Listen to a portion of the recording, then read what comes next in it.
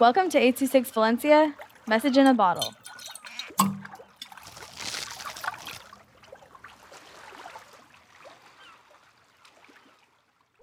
Break a Leg by Jessica with 826 Valencia. It was a warm, sunny day, and flag football practice was going to end soon. Our last drill was a 1v1 to practice running with the ball and pulling the opponent's flag. I was up against my coach, who was slightly bigger than me, but we were around the same height. With a leathery brown ball nested comfortably in between my right arm and side, and the flag secured tightly around my waist, I was ready to run. At the sound of his clap, I was off my feet and ran a couple meters towards him. When we were eye to eye, I ran to the left, but quickly turned to the right. It was in that lightning fast moment that I lost balance because my body couldn't adjust to how I wanted to move. I felt a pop in my knee before sharp pain exploded all over my left leg. As soon as I dropped down, the only thing I could feel was the warm turf poking against my skin.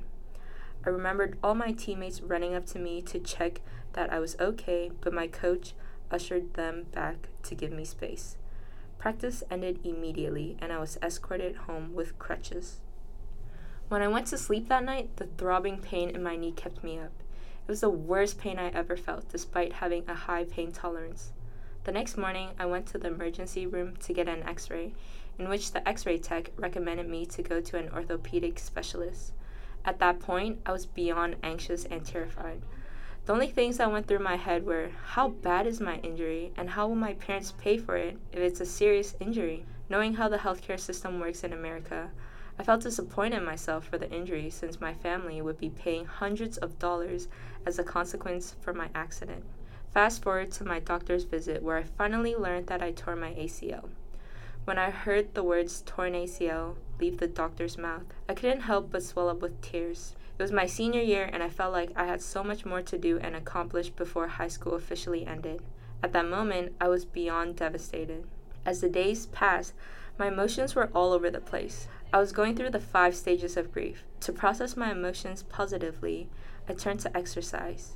Even though high intensity exercise was limited because of my situation, I did little arm exercises that took my mind off things. I also did stretches to ensure that my muscles wouldn't diminish. In addition to those small exercises, I began to savor the small, thoughtful moments in my life. Before my injury, I would be on my phone during every car ride, but I was in the position where I would use my phone all day. The thought of looking outside was more appealing than going on my phone, so that's what I do when I'm in the car. In the car, I feel the warm sunshine piercing through the car windows and the cool air blowing in my face. I hear music blasting from the car speaker and I sing along. The city's view and small moments like these are what keep me positive throughout my journey of recovery. 826 Valencia is a nonprofit organization dedicated to supporting under-researched students with their writing skills and to helping teachers inspire their students to write. Our services are structured around the understanding that great leaps in learning can happen with one on one attention and that strong writing skills are fundamental to future success. If you want to hear more podcasts or learn more about the organization, visit us at 826valencia.org.